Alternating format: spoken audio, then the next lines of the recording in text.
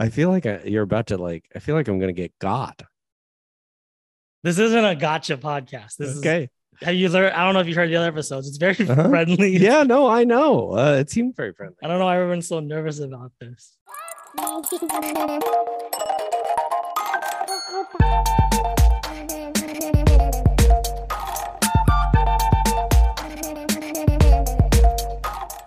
Hello, everybody. Welcome to another episode of Long Form Conversations, the podcast where we talk about long form improv.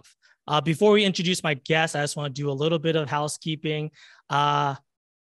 It's embarrassing to do this, but don't forget to subscribe or like or rate or whatever the platform you're using. There's so many different things now, but like you're smart, you know what to do.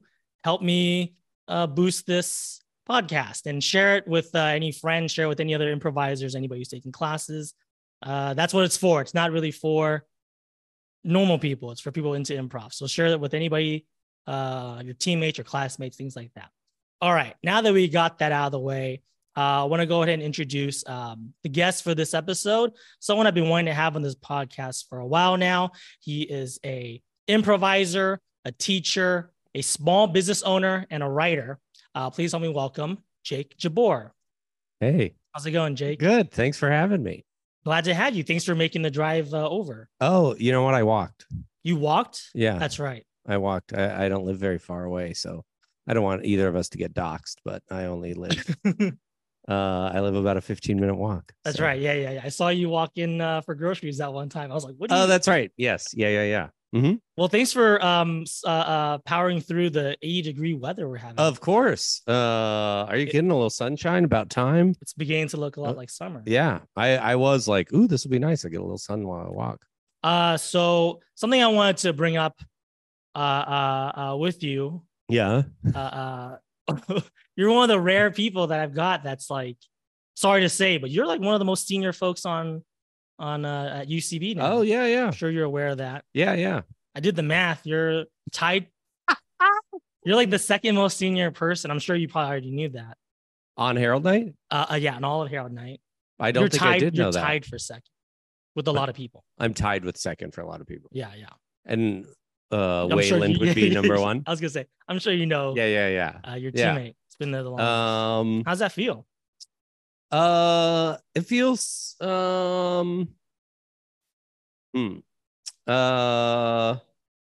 feels odd, I guess. Because it was just like yesterday, huh? You were just like no, it definitely doesn't feel just like yesterday. I think it feels odd because I never thought that I would get to the place where, and I still don't feel that way. I don't feel,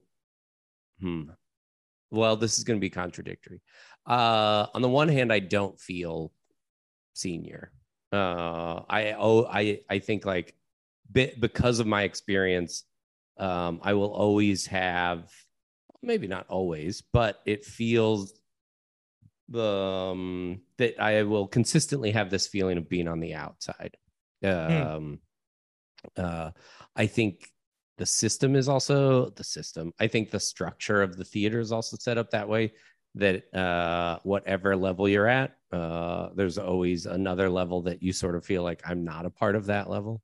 So to say, yeah, senior on Herald Night is that qualifier of like, oh yeah. But UCB as a whole, I always still feel like, oh, I'm kind of like, I feel like I'm on the outside looking in. But the contradictory part of that is I also do feel a little like I have a bit of senioritis where I'm like, I have definitely lived through the bubble where improv in general got very, very big and I think burst, and now is much smaller. Even though I think it's more common, I think people know about it. It's permeated culture. It's smaller than it used to be. And it was only really big. I mean, that's why they call it a bubble, I guess. Like it was only really big for a few years. Yeah. From my perspective, I've been through it and It's like a fun history that I have, and I can look back on it. And I'm also at the sort of place where it feels like, okay, this has served me, and hopefully I've served it. But our journey isn't meant to like go on forever. Oh yeah. I mean, definitely like I should look that up. Wonder what the longest tenure has ever been. Yeah. Might be Wayland. I think it is. But yeah, it's kind of nice though. That means this isn't the end of the road. There's so much more to look forward to. Yeah. You be graduated. You already produce other shows there. Yeah. So Yeah. Plenty more to look forward to. Plenty more. Lots of stuff on the horizon. Yeah. As far as that bubble kind of pop in, I see, I know what you mean. Yeah, definitely as like an outsider, you can start to see it used to be so tough to get noticed or to like make friends or to meet people because it was just so full. It felt tough to kind of stand out amongst the crowd. But I do see now, rather than having one big bubble, there are kind of like these tiny little bubbles that people are like, gravitating towards. One of those bubbles being We Improv. Wow, thanks. And you should be proud to hear this. I don't know if you realize, I know you've been listening to all the episodes in the past, but 5 out of the last 9 guests have all been We people, and they've all attributed a lot of their growth. Wow, that feels really good to hear. That's excellent. And we'll probably talk about this more once we get into teaching, but I just want to ask, just like how everything's going with We. How do you feel about it? What are some, short-term, long-term goals you have for it? Let's see, but things are going well. Well, actually, let's I guess preface it in case people don't know what We are. You want give me the elevator, the podcast pitch. The podcast pitch. We Improv is a school and performance business. A troupe. I don't know. Co-op. I don't. What do they call that? A theater troupe, sort of. I'm not sure. Community. Community. Yeah, it's a community. It's a school that I developed based on some pain points I saw in the community, with the aim being, the elevator pitch being, small group sizes, high rep workshops, and weekly performance opportunities. And yeah, it started 6 years ago, 7 years ago, or something like that. And out of my apartment, IBM roots, doing it out of the garage. And it's great. It's been a lot of fun. And I think it is always really nice to hear when people are credit it or talk positively about it. It is sick, or I don't know if it's cyclical, but it is like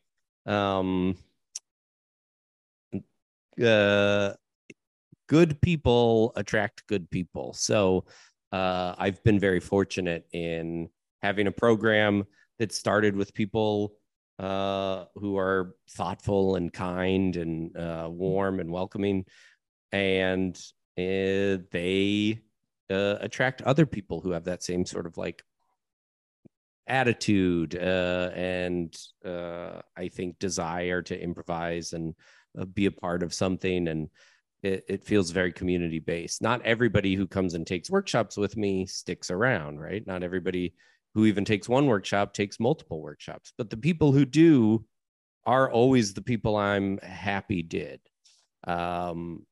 And you get all sorts of people who will take your classes, and the people who kind of stick around, are the people that I'm so happy stick around because they are, like they want to get better, and they have a self-awareness, and they're thoughtful and compassionate and considerate and very talented and driven and persistent.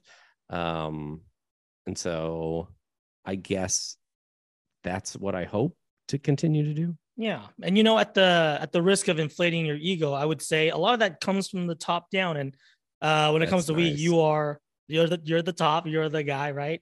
So I think to kind of speak to that, I think we've all met them. We know this community, there are some people that are more competitive or more I guess not like team based, or not really like focused on everyone else. And I think they'll take these classes and these workshops, and they'll see you and they see how you operate, and they're like, this ain't for me. Yeah. Right. Versus the ones that do stick around, they're just like, oh, Jake, much more my wavelength. These classmates that I have, these people at these come to these shows, they're all the same wavelength. So, it's like you mentioned, like attracts like.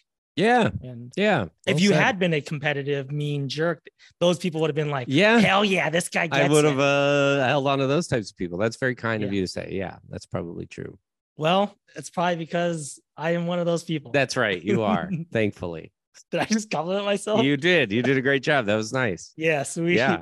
Slid that right in there. Yeah. That was excellent. And I'm nice too. Yeah, you are nice. All right. Well, let's go ahead and jump into our first segment, which Okay. is going to be imposter syndrome. This is your opportunity to talk about your improv journey, how you got to where you are. And my main focus, I should probably be like priming my guests for this too. Like also bring up like those moments where you kind of felt unsure yourself. Because the whole point is not for people to feel like, look how great I am, look how much I've done. Yeah. It is more so like I've been in your shoes. There have been times when I have fallen in my face first, and then I persevered through. Yeah. I had a friend that I'd known since elementary school who moved out to LA. He told me about the UCB theater. He said, like, I saw Sarah Silverman for $5. And I came out to California kind of wanting to be in LA, but also having family in San Diego. And at the time when he like told me that, he was like, if you came out tomorrow, I could get you a job as like a runner or like a PA or something. It took me like 6 months to get out here. And then he was like, I can't get you a job anymore. So I lived in San Diego, but I came up here. He took me to the theater. We went to ASCAT. And then I bought it hook, line, and sinker, right? I had a great time at ASCAT. At the end of ASCAT, they go, and if you want to learn how to do this, we teach classes. And he was enrolled in classes.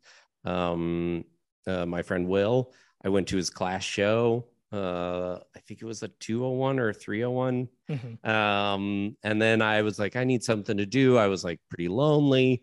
I was living in the Inland Empire, but I was coming to shows.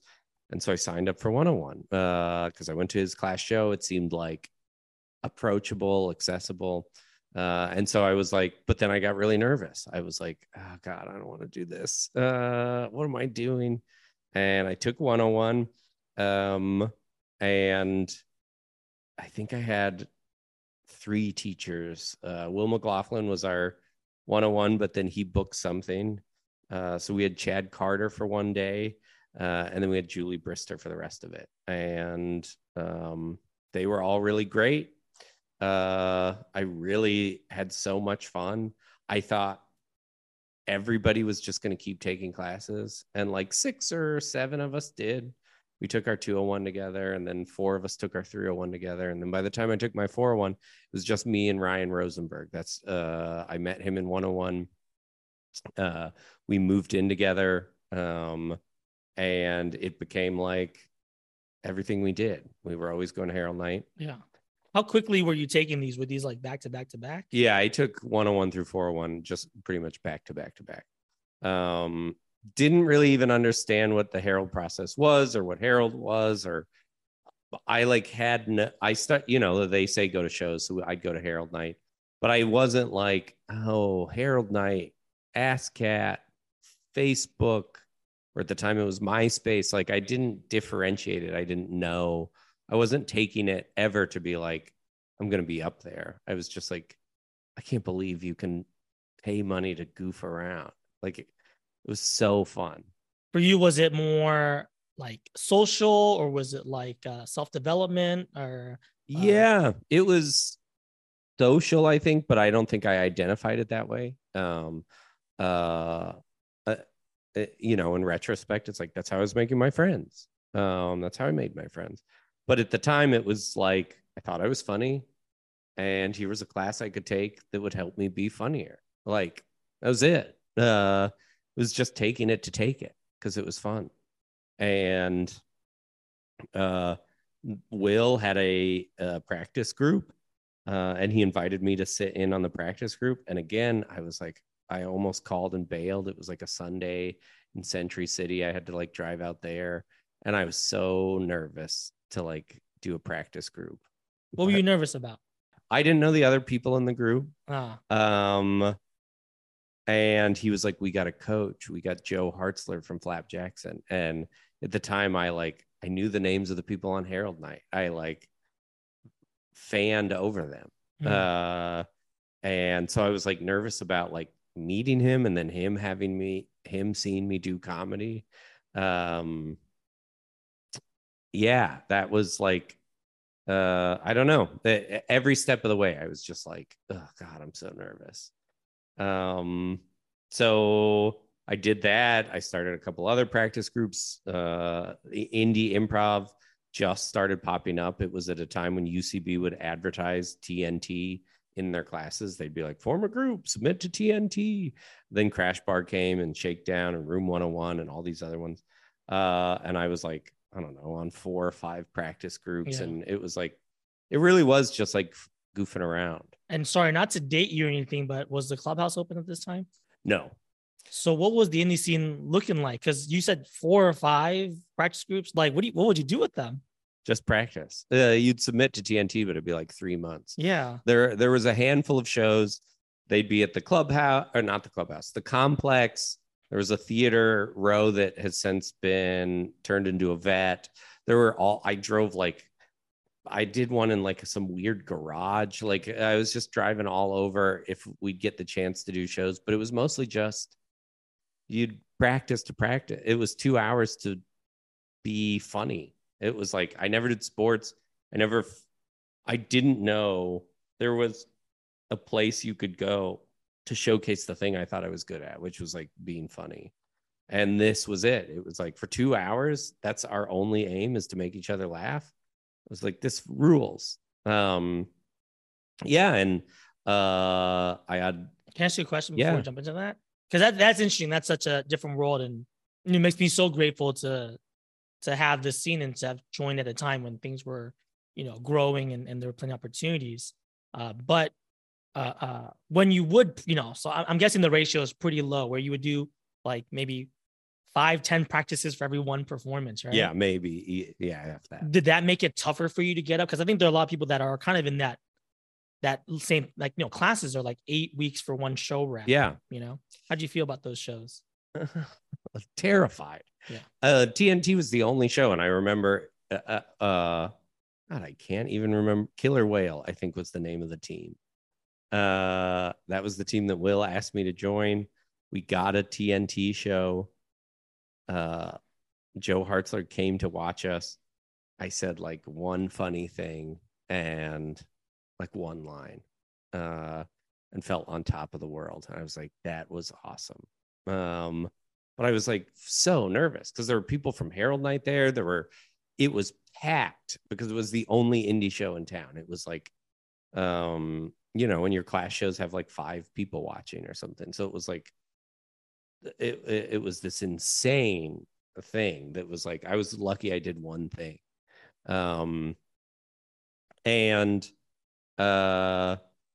Yeah, that, and then there were Herald auditions, and I remember doing my first Herald audition and like terrified. I made every wrong choice you could make. Oh, we got warmed up and I kicked ass at the warm up. Like, oh man, those 3-line scenes, am I right? I crushed those 3-line scenes. I crushed whatever else we did. And I was like, and I walked into that room, and it was all these people that I'd seen on Herald Night that I didn't really know. I didn't understand the process. I fucking ate shit. I did the like denial thing where it's like somebody initiates and then I change what our relationship is to make them seem weird. At what point of the improv journey was this? Like a year in or 2 years? Yeah, a year in. Like first opportunity you could. Yep, first opportunity I could do it. You used to be able to sign up as a team, so we all signed up together. Oh wow! Yeah, you had to go to Franklin in person and sign up as a team, and we signed up and we had a spot, all of us together. That's insane. It's insane. That sounds like a recipe for like drama. Yeah, well, and then we hung out that weekend or whatever. and 5 out of the 7 of us or something all got emails saying they got callbacks. I didn't get a callback. They went and did their callback, and I was like, whatever. I That's did good. not bother me because it was like I just started. Yeah. And then they all, and then I don't know, the second audition, I mean, I could go through them all, but How it many was were like there? 8 or 9. Wow. I it took me longer to get on. I think I might be in the record holding near there too. And at that point, were they happening twice a year, or were they happening once a year? They were happening once a year, and then I was there for the first year of mess hall.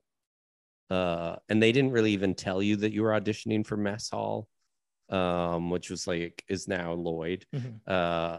They didn't tell us that's what it was. So it was like we did a Herald audition, and then somebody I was on a text with was like, "Do you know what this mess hall is?" They asked me to do mess hall, and I was like, "I don't know what that is." Oh, back then it was like invitation only. Yeah, and it was like, oh, they built the Herald teams, and then they asked people to do mess hall. Yeah. Then 6 months later, they did a mess hall audition. I did that. I got on mess hall. I had a real shitty time. I was like, I'm never doing that again. Wait, really quick before we jump too far. Yeah. At this time, was UCB the only game? I mean, obviously Second City and IO, but like the schools, were they the only games in towns, or were there also like these smaller workshops? There were no smaller workshops. Boot camp started, but I couldn't do boot camp because it was during the day. Yeah. But there was none of these little workshops. I took maybe one of the first ones with a teacher who I signed up to take that 401 with. Then he taught a workshop. I took that workshop. Then he was like, "You should teach a workshop," and he set me up to teach a workshop, and nobody signed up for it. And so it was one of those things where I like put myself out there to teach a workshop. Nobody signed up, and then you just had to be like, "Okay, well, that didn't work." Like I thought I knew everything, and I had sort of stepped away from the like spotlight. So when I was auditioning, it was like I didn't know the people, but a lot of people who came up after me got on teams. Ryan, my roommate, we were still roommates at the time. He got on a team. I wasn't able to do boot camp. They were all bonding doing boot camp. Like I really felt on the out. Then I started to get in my head about it. Like my auditions were just getting worse and worse. And then I reached this weird point where it was like everybody knew who I was. So even when my auditions were good, it was like people knew that I could do better. So it was actually working against me a little bit because it was like I was having an okay audition, but people were like, he's usually better than that. And then I was like choking under the pressure. To see a lot of your peers, a lot of your friends, and teammates get on. How did that make you feel about it? Was that more validating? It's like, hey, I've played with them. I can keep up, so to speak, with other folks. It was hard. It honestly was hard. It was really tough. Like in retrospect, it's like I don't know that I'm so glad I did it. I'm so glad I achieved it.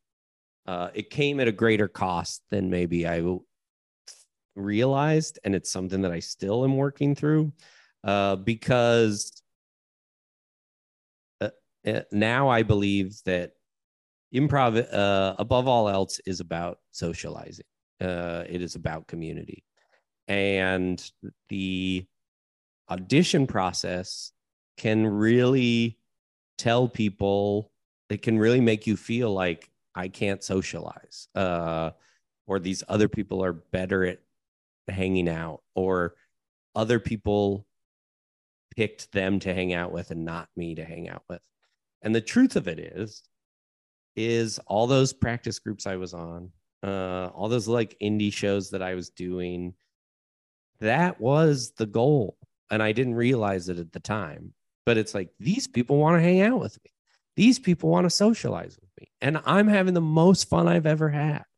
And I thought that if I could get onto that team, that would say like, it would validate me.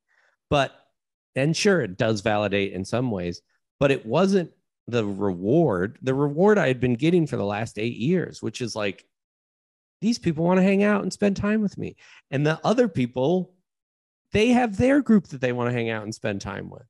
So I didn't have the best outlook, but I just kept doing it because I couldn't not do it.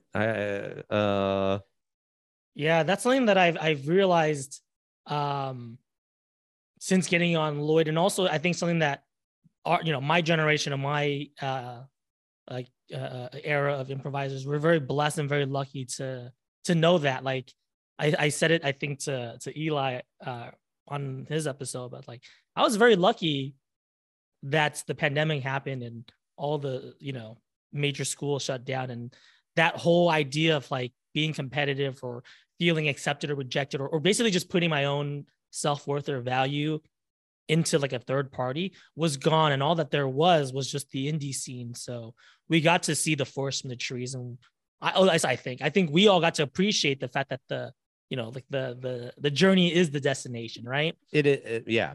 So like in like submitting for shows and starting groups and teams, that was all, or that was the validation that we got or needed or valued. So then kind of having this kind of rear its ugly head back and say, hey, by the way, audition's coming back in. I don't know how everyone else feels about it. And obviously I have a bias because I got on Lloyd, but part of me was just like, if this doesn't work out, or if I don't get it this time around, it's going to be fine because I've already done the work of like building a really strong support system, a really strong base of friends where I'm going to be good for the next, whatever it is, 11 months until the next audition season. I think that is, I'm guessing, really hard to have seen that or to realize that, because one, the indie scene is probably smaller, and then two, that was kind of just this cycle, right? Of every single year this is going to happen. But to have this break from it, myself and some of the peers that I've talked to, we're kind of just like, oh yeah, we're in it because we love the game, and UCB and house teams, that's one place to play the game, but we can play it in so many other ways and places. Yeah, that's great. That's such a great perspective to have. I could have benefited from that. Too bad there wasn't a pandemic when you were coming up. Yeah, too bad. I could have I needed that forced break too, but it was like I was constantly striving for acceptance, but the whole time I'd already been accepted. Yeah. Everything that I'm most proud of was the result of being rejected during an audition. So I wrote a sketch show that got a run when I got rejected. I co-created We're Gross with Gilly after being rejected. I started the Meet Improv podcast after being rejected. I took a pilot writing class and wrote a pilot.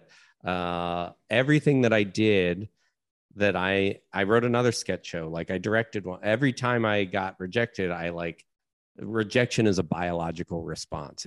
We're meant to feel bad because it is supposed to get you to do the thing, to not be rejected, to be a part of the tribe, the pack, right? So you are supposed to feel like, I got to kick my shit into gear.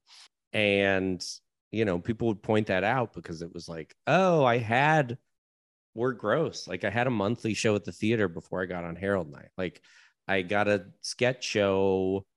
I got a sketch show to get a run without ever taking a sketch class before I got on Herald Night. And I still was like, but I want to get on Herald Night. Like I wrote a rap about it and performed it at We're Gross, and it was a disaster. And everybody was like, you skipped the line. Like you got to do your own show. And I couldn't see that. I was like, yeah, but I'm not accepted by the thing I love so much. And everybody with kid gloves was like trying to tell me, no, you have been accepted. Look at all these people. And I just didn't see it. And I was like, I'm going to figure this out. And the last year I auditioned was the last year I was going to audition. Like I know, really? I was like, because 2 years prior to that, I ate shit. I showed up in a tuxedo because I ran from a wedding to make my callback. I got in my head. I didn't listen at all to the monologues. I participated in a group game where I lied about being sick. That was my only contribution. I've never shit the bed that hard in my life. I sat in on auditions. I've never seen anybody do as bad as I did. I did the worst. And it got back to me that people were like, everybody was rooting for you. That was the year you were supposed to get on, and you just did so bad they couldn't put you on. And then the next year, it was like there were rumors that it was like I was on a team and I was pulled off a team, and then I was back on a team. I was pulled off a team and I didn't get on that year. And I was like, you had gossip about you? yeah. Lots of gossip. And then, well, what's the truth? What's the fact of the matter? I don't know what the truth is. But there was a thing where it was like, there was supposed to be an 8th team and you were on that 8th team. And now I could probably ask and find out. But and the last year I was like, this is it. I either do it or I don't do it. And I was good, but I got lucky. My partner was a lunatic, and it was easy to play the voice of reason. But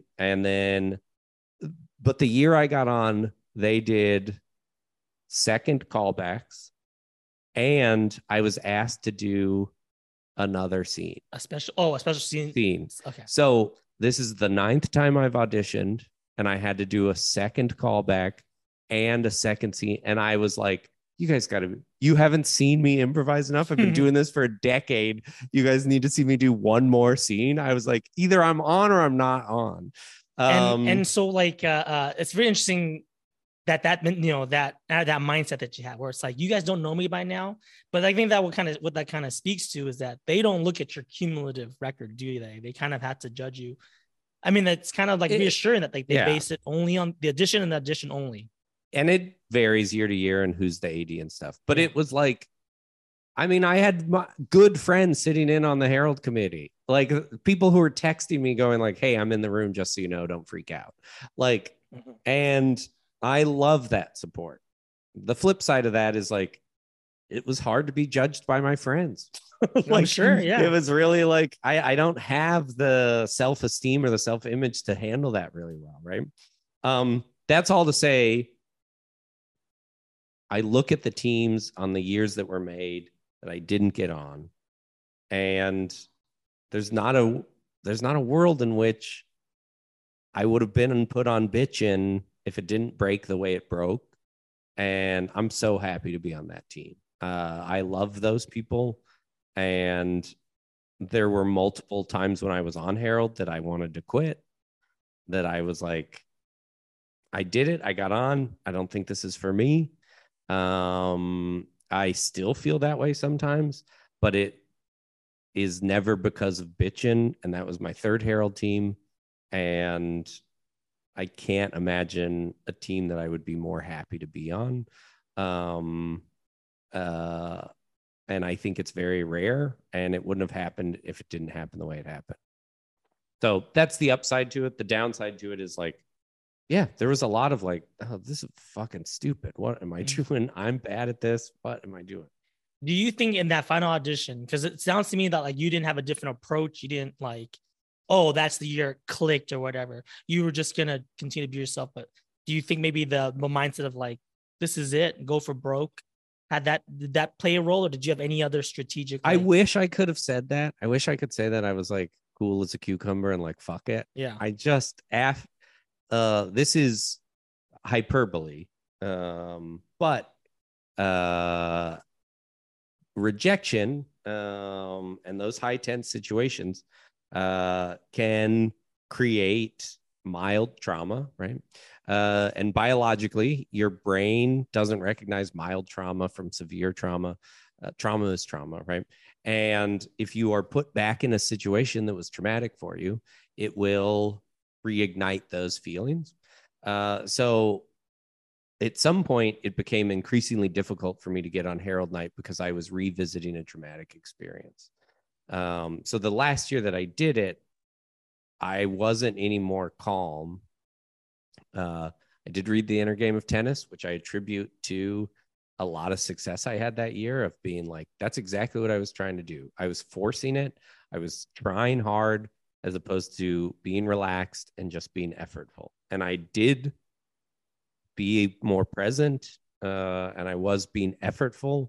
But I had tried everything before that, and it was just yeah, part of the experience. But it was like at that point, I was talking to people who'd never auditioned before, who didn't come with all this baggage. And I was entering into it feeling like this is awful. Every time I do this thing, I feel awful. Uh, but you know, Just the audition though, not improv in general. yeah, just the audition process. Yeah. Yeah. So yeah, but again, it's like, yeah, there's all these different situations where it's like I could have got on earlier if I got somebody that I was easy to voice of reason with, or if I hadn't fucked up 3 or 4 times, I wouldn't have been nervous the fifth time, and or if whatever, you know, it's like I tried doing them in the morning. I tried the evening auditions. I like tried every sort of thing, and it's like it didn't have anything to do at that point. It was like I was already coaching. I had an improv podcast. I was doing all this stuff that was making me very happy. It was just this like little thing hanging over, and I got it, felt great. And then it went back to like, oh, everything I thought that was going to do, I got on the way to that. Yeah. One last question I'll have to ask, and this is something that I think is not going to apply to everybody, but especially with this past season, I don't know, but probably one of the biggest classes ever of new house team members. Do you have any advice or anything you want to say about your first, freshman, sophomore years of Oh Harold? man. Yeah, I mean, it's going to be advice that I was given too, and it's like I didn't take it. I don't know that I can, but it's like try and not be so precious with it. I was so tense my freshman year on Herald Night, and a lot of that isn't, you can't help. It's a tense situation. It is the structure of it. Everything around it is like adds pressure and stakes, but um it is improv is an imperfect art form. I say that all the time. So you can always leave a show going like, I did this wrong, this didn't work, whatever. I think you should train your brain to focus on what did work and focus on what you had fun doing. I think it is a rare thing. It's even more rare now that you get to have fun in front of a crowd like that. Have fun in front of a crowd like that. Like, you can hold it tightly. You can do everything textbook, and it's not going to change the fact that it all comes to an end at some point. And maybe it comes to an end in a year, maybe it comes to an end in 4 years, but it will end. And the amount of time I get to improvise is getting whittled down. It's especially the way it's set up now, right? It's like, oh, I used to improvise every week on Herald Night on top of doing my indie show, on top of whatever, doing the podcast. So it was like I was improvising 3 or 4 times a week. And due to some choices I made and some choices that were made that I didn't have control over, it's like I improvise twice a month. And if I make space for myself at we. So I went from 3 or 4 times a week to twice a month. And the future looks like I may be very fortunate if I get to do it once a month. And you can always put in the time to book shows and do that stuff, but it's harder. It's harder the older you get. You have more commitments. Other people have other commitments, doing things like that. So I tell everybody, every improv team has a shelf life. Don't be precious about it, but especially that house team situation of like, have some fun, really have fun, and don't try and have fun, just relax and enjoy the notion that like you get to do something that very few people get to do, and you can try and force and hold everything, but it doesn't mean it's gonna last forever. And I would rather have it last for a shorter amount of time where I was having fun than have it last for a longer amount of time because I was like very rigid and trying to make everything click into place. That's great. Really great advice. Really appreciate you kind of giving us that perspective. Thanks. Yeah. We're going to move on to our next segment, which is our topic of the week. Now, the topic that I threw out to you, and I'm really glad that you chose it, is what does it take to be a teacher/coach? Yeah. But I will also say, sorry to, you mentioned your word, this is a gotcha podcast. Yeah. I am going to gotcha for a second. Because the other topic that I threw out to you was how to be a mentor or how to be like a role model in improv. Mm-hmm. And you said, I think I'm more comfortable with the former. Yeah. But I think it's curious because I think that these two things go hand in hand. Being a teacher and a coach, in some ways you are stepping in for that role of a role model and a mentor. And kind of like you mentioned earlier, you know, like being the face of your own school, for better or worse, whether you like it or not, you kind of already are that. So I'm sorry to call this audible on you. No. I kind of want to combine these topics. Okay, great. Like, what does it take to be a teacher, coach / mentor / role model? Yeah. Because I want to say, I guess I'll start off by tossing us up to you. I think that is a unofficial title that you have as a coach or a mentor or a coach or a teacher, is that you are going to be a role model. Yeah. So it's kind of like, I don't think you can't separate the two. You can't say, oh, I may be a teacher and I may be shaping, you know, young improv careers, but don't look up to me. Right. I am not a role model. Yeah. You know? I mean, that is the thing that I am trying. If I am modeling anything, it is don't look to me to model, because I did that. I looked up to so many improvisers who I was like, they've got it all figured out. I want to be doing what they're doing. And then it was like, I'd either get to know them or see from a distance. And it was like, oh, they don't have a clue. We all go, that person's got it figured out. And that person who you think has it figured out is also looking to somebody else to go like, that person's got it all figured out. And it goes all the way up to Amy Poehler. It does. You don't think Amy Poehler's like, I got to win an Emmy, I got to get an Oscar, right? Like, whoever it is like that. And that's a little bit of the bummer of this, like, you know, ladder rung kind of system in place of like, I want people to know that where they're at is a great place to be. Right. And don't look to me because I don't know what I'm doing. I can tell you what my experience was, and that's what it takes to be a coach or a teacher.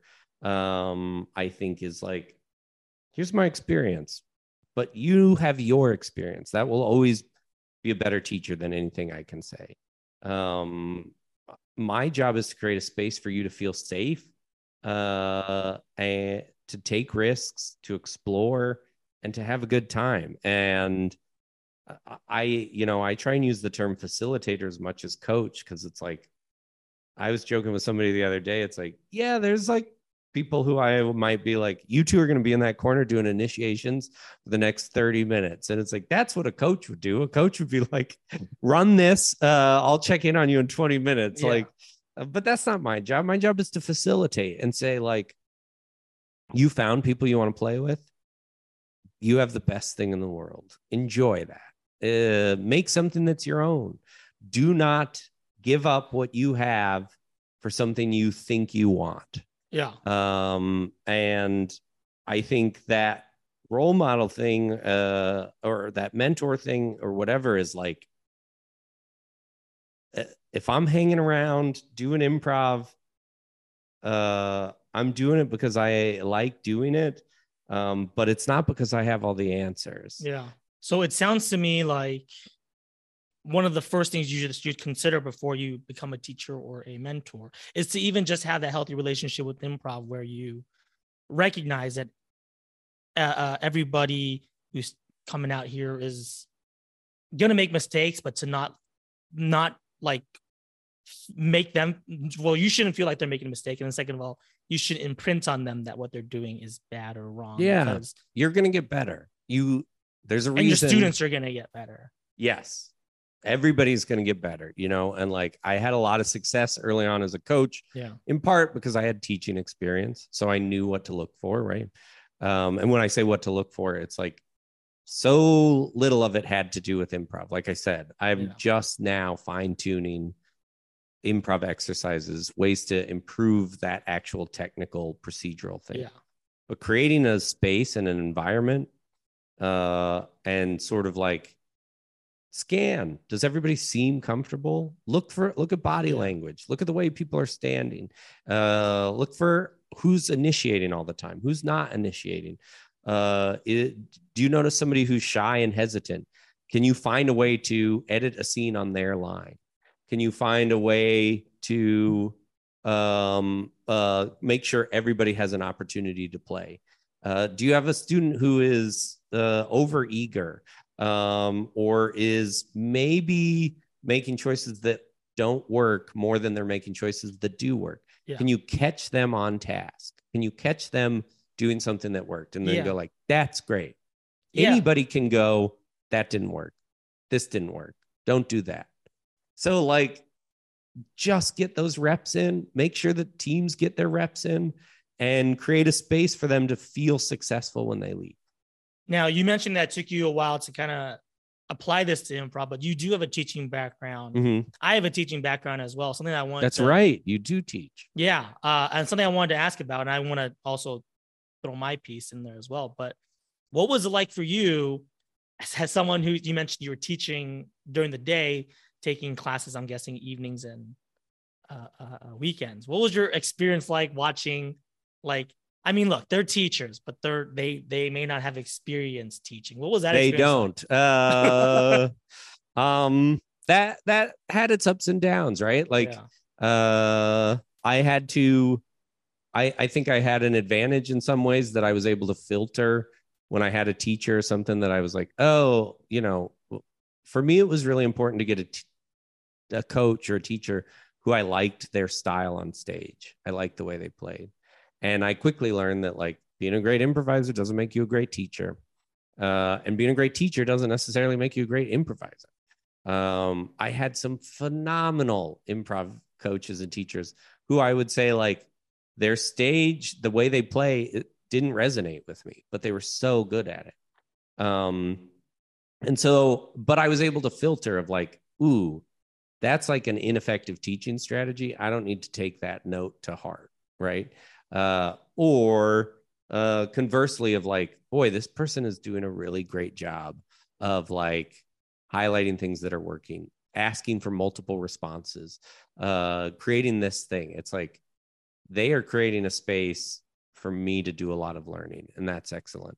And I think to that teaching part and that coaching part is like, and a little bit of that leadership thing is like, I'm not, I don't want to please my teacher. And I don't want to be a teacher who is like, who's going to do what I like? I want a relationship that is saying like, do you feel comfortable taking risks, making choices? Great. Whether you make a choice that I like or don't like, if you made it and it's not minimizing somebody or creating otherness, or it's like you get a good from me. I don't want you to try and do what you think I think is funny. As a teacher, your students who feel tense or threatened or intimidated or fearful, their executive functioning shuts down. They're in fight or flight response. So you need them to feel relaxed so that their executive functioning works, so that they can organize and make lists and respond and listen. So that's a big component. Yeah, I definitely agree. It sounds like we may have had a lot of similar experiences, particularly just to address what you were just saying there. One of the things for me as a teacher is like that relationship that you have. And, I'm very lucky in that, like, I have pretty small classroom sizes, and I also am teaching a lot of adults, or sometimes even adults that are older than me, so that relationship and that like status is much more even, which makes it easier for them to trust me and for me to view them as peers rather than to view that, like, I think traditionally the the relationship that people have with teachers are like, you know, K through 12 Mhm. with an adult. So there's an inherent, you know, status there. And Mhm. it's really hard to trust that person, or rather some of that trust may all just already be implicit there. But when you're dealing with someone who could be the same age as you, kind of like what you were saying before about how a lot of teachers like, well, I don't know what I'm doing. That doesn't subtract or take away from the idea that you need to still establish that relationship, and they need to still need to feel safe Yeah. and trust you that you are looking out for them, you know. And if you are, you know, not in a good place, or if you are feeling like threatened by one of your students, like that's not a good place to Yeah. be. It's not a good relationship to have. What techniques what do you find to build trust, and how much, as a comedian, how much do you use humor when you're teaching? A lot, actually. So one of the things I do for my classes, start off with just that's, you know, at UCB, I guess they made you do the name game, right? Like, I'm dancing David, but I think that's so surface and that's a little bit superficial. I always start off with a round table just to get to know each other. Mhm. And I think the best thing you can do is ask probing questions, even about, not about like the lesson, but just about them. So if someone's like, oh, hi, my name is Jake and I grew up in Colorado and I like football. Good impression. Mhm. Yeah, sorry. That's good. That was unintentional. That's good. I'll be like, oh, you know, what part of Colorado? Favorite football teams. What football teams do you root for? Yo, yeah, I used to play football too. Did you ever play? So it's just even something as small as that. I know that's a very simple, basic gesture, but that is something that right off the bat, every single improv class I've taken, no one's ever. No. It's the name game, and it's all right. Let's do 16 more minutes of warm-ups before we jump in. So I don't know them. I don't, or maybe if I do know them, I maybe again, I think the I don't know. It's weird, but like we always, and I'm guilty of this too. We always take classes with improvisers that we respect or hold in high regard. So because they're not interested in getting to know you, and because you've already seen them on stage, and I've been watching you, you know, on, you know, Harold and I've been watching you on the weekend shows or ASCAT for so long. That inherent structure of just like, I need to please you is always going to be there. Versus if they were just like, oh, hey, sorry, my, you know, 2013 Civic broke down. Anybody here drive a 2013 Civic? Anybody else? Yeah, don't Civics suck? All of a sudden you can kind of get on the same level. Yeah, that's smart. Teachers, they're just like us. They drive piece of shit cars too. They are just like us. You know, things like that, I think is really important to establish that. Yeah. Another thing that you kind of mentioned that I think is really important. You know, they say that most teachers, most good teachers were once good students. That's because naturally, as good students, they've been able to learn from lots of different teaching styles. So even if they get a quote unquote bad teacher, or rather it's just a teacher that teaches a specific way, or maybe they are kind of like skipping some of the finer details. As a good student, you will be, like you mentioned, filling in the gaps for them, or tailoring, like, okay, he's saying that, but I think he means this. So like I've had the privilege and the fortune of being just a really good student. So that's the thing that's like really frustrating, where it's just like, I get the lesson, but I'm looking around at my peers and I'm like, you didn't really explain that. Yeah. Or today's supposed to be about support moves, but all the exercises have been about heightening. And that's two different, or in my head, right? As a good student, I'm like, those seem like two different lesson plans. I would have focused more on the support moves today and then heightening on a different day. So the exercises don't really match that. So I think it's important, if you want to consider teaching or consider being a coach, to one, like, you know, relate to them as people, build that trust and that relationship. But then two, like, I guess really like know what you're talking about, which is harder. It's harder to do, harder to diagnose. I guess you have to be able to diagnose what you're trying to say, or what you're trying to do. I mean, I don't even think, you know, you brought up something of like, oh, the heightening and support. One thing I would say is like, your job as a coach or a teacher is not to show me everything you know, right? So sometimes this happens in a lot of fields. But it's like, if I give them an assignment that is focused on X, well, it's improv. So a lot of other stuff is going to happen. Well, if they achieve X, I don't need to note them on Y, Z, and whatever, right? So it's like, oh, we're doing, and that and it's like the more you work with the team, the more you can be a little bit more specific with that. But it's like if we're going to focus on, yeah, let's say support moves like walk-ons or whatever, and it's like, okay, we're it's like I need you to walk on and multiply the unusual behavior or whatever. And then somebody makes a move in one of those things that doesn't apply to what we're doing. I'm not going to note them on that other thing. That other thing didn't work, but again, it's imperfect and it's improv. I can always find something that didn't work. My job is not to look at every scene and point out stuff that didn't work. Yeah. My job is to say like, hey, we're focusing on this. Did you do this? Great. Awesome. The flip side of that is like a scene that works really well, but didn't achieve the thing that we were focused on. And I have to go like, great, excellent scene. That it proves the exception to what I was talking about, but I just want to make sure that we identify it so that you can see the difference. Sorry, I cut you off. No, you didn't cut me off. I just went, or I went, yeah. Yeah. Yeah, I totally agree. That example that you mentioned, and you know, whoever that person is, I would say that that's a byproduct of a lot of like bad teaching, which I think a lot of people, you know, I've taken classes all over the place with all different teachers, and they tend to approach improv holistically. So it means like overall the whole scene, when, like you mentioned, it really should just be specific techniques or specific aspects of it. I think it's important to outline what you're working on so that whenever someone does that, but not, you know, they do X, you're telling them we're working on X. And when they do X, everybody can feel good about it. The fact that a student would be like, okay, yes, he did X, but also he did Y, which is wrong, right? I think that's a byproduct of years and years of like teachers, like you mentioned, noting everything.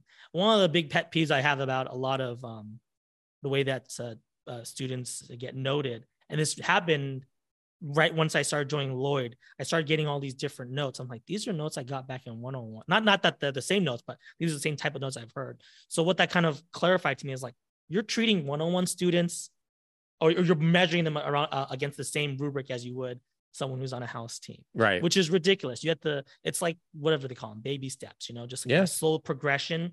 You have to make sure that you meet them where they are. So of course, if we're just doing one-on-one, working on yes and, but if you're like, yes, you did yes and, but also you did 15 other things wrong, that's going to train that whole class, because they've seen them, they got the negative reinforcement. They're all just like, oh, whenever anybody does that wrong, doesn't matter what we're working on, doesn't matter what level they are, doesn't matter what we're doing, we got to call that stuff out. Right.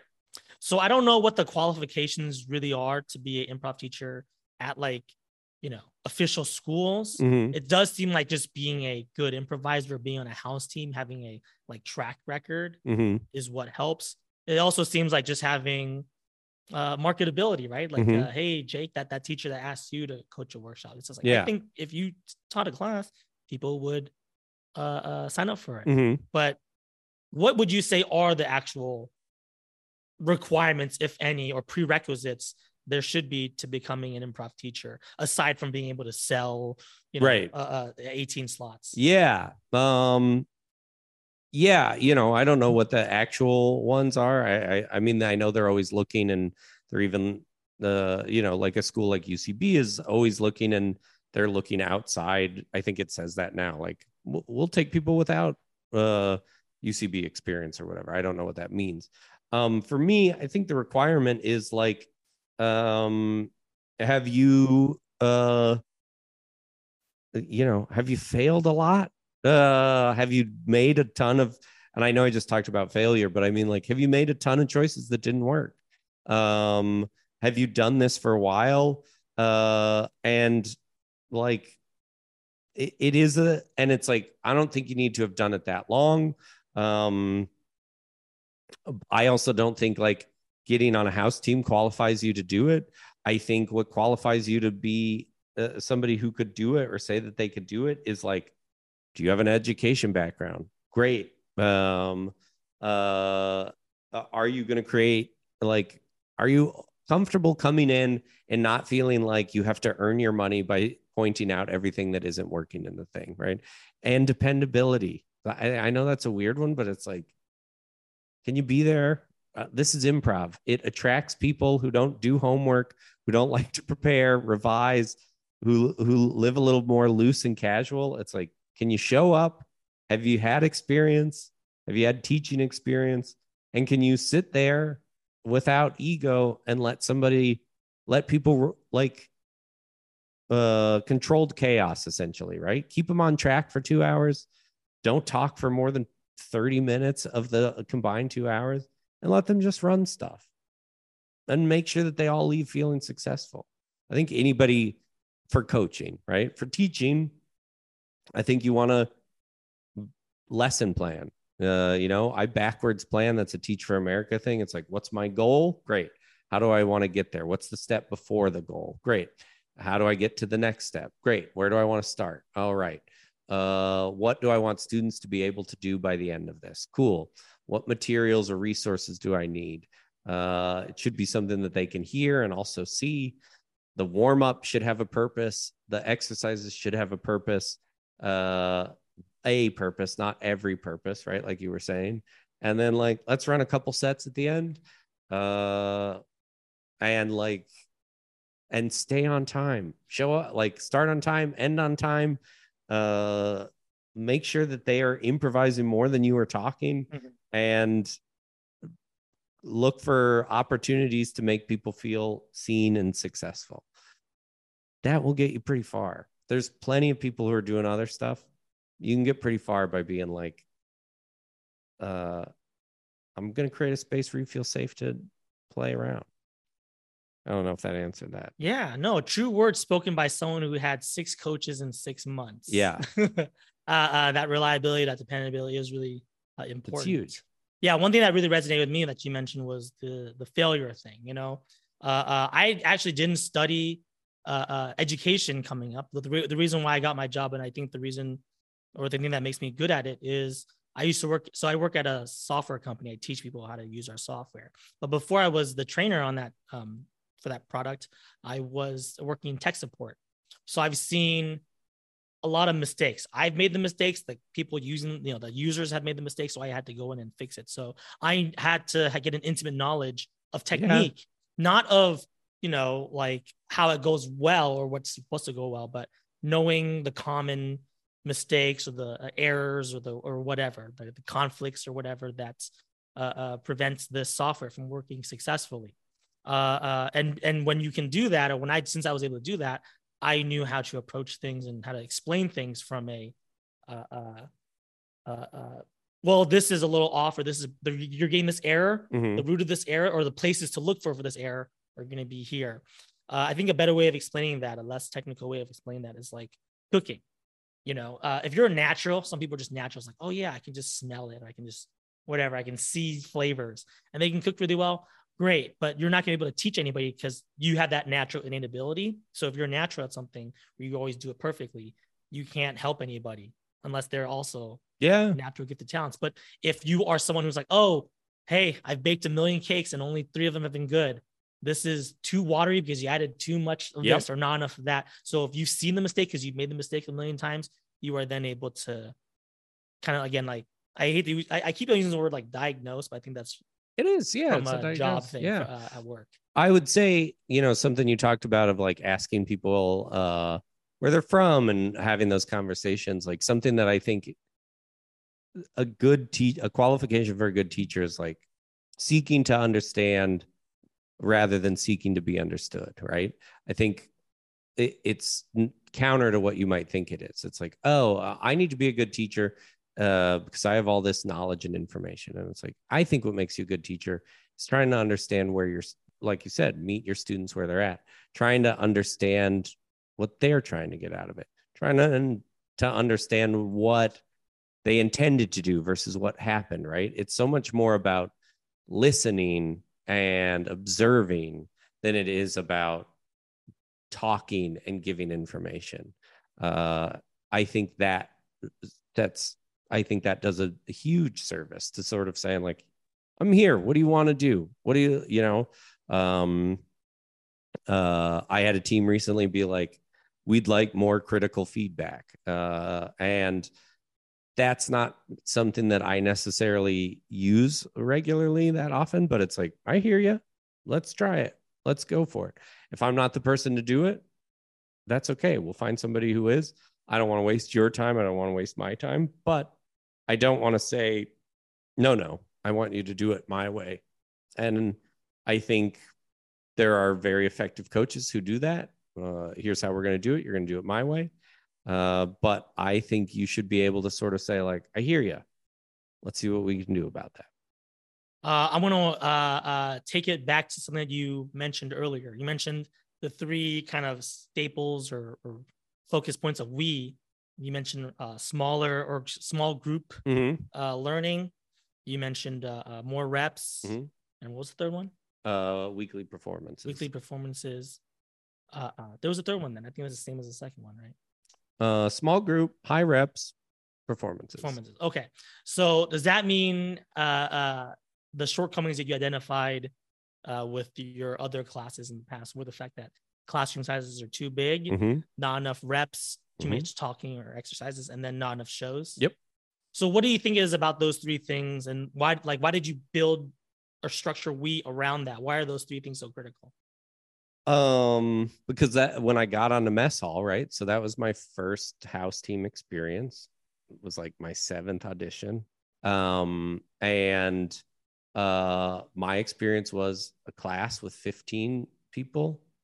Maybe I got to know them, maybe I didn't, or a team that I created where I knew everybody. And in either of those situations, performance was its own thing that I didn't have any experience with. So I was like, this is going to feel like a team experience. We're going to do more in 4 weeks than you do in 8. You're going to feel like a team at the end of this. You're going to basically, I reduced the number of factors so that somebody can feel and learn about their own experience. I was like, I know what improv is. I know how to do this, but it was like, I was like, oh, I haven't done it with strangers and I haven't done it in front of people. So now there's all these new factors involved. And so my thing is like, week 1, you're going to get up on stage. It's going to be weird. You're going to be like, I can't believe we're doing a show. But by week 4, I feel very confident that a team that a workshop of 8 or 9 people, 4 workshops and 4 shows, by the end of that, they will be pretty good. Things will be hitting consistently because they just did a bunch of scenes together. They start to know each other, and they're less precious about it because it's like, oh, we're doing shows all the time. It's not like a 4 o'clock show in front of 3 people that I'm super nervous about. And my teacher counted 1, 2, 1, 2. And I now on a team with people I've never even done a scene with. So it's like improv is a team art form. It is collaborative. It needs to be set up to teach it that way. Right.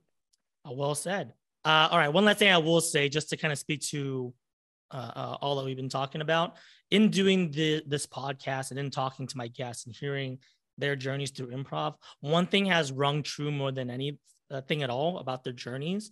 And it's the fact that nobody, or rather everybody, feels like their improv experience or their, careers never really took off until after 401, which I think says a lot about classes and the way that things are being taught. So like, if you are feeling like you're not getting it in the class or you're not feeling confident already, unfortunately, that's kind of almost by design. You're going to finish 401. You may even take a couple of advanced study classes and it's still not going to feel good or right in your mind. Yeah. Unfortunately, what everyone says that really does get them feeling more confident, like more in touch with their instrument, is the indie scene. Creating those teams, creating those practice groups, getting reps with people that they know and like and trust, finding a coach that they know and like and trust. And I don't know, one last little plug for something that you do really well on those 3 things that you mentioned that you do. You really do facilitate the indie experience or the indie mindset very well. So for those of you out there that are looking to improve, I would say the best thing you can do is get into the indie scene and find coaches that get that and understand that. If you have a teacher or coach that's only done UCB and only done like the structure and like the big house theater systems, they may not be able to help you out unless you're naturally gifted like them. Yeah, well said. All right, great. We're gonna go ahead and wrap it up with our last segment, which is our hot improv takes. Do you have one, or would you like me to go first? Why don't you go first? Okay, sure. I'll go first. I have one, but I want to hear yours. Yeah. Hot improv take. Don't say anything in the premise that you don't want people like joking about or doing a scene about. That's the whole point of doing an opening.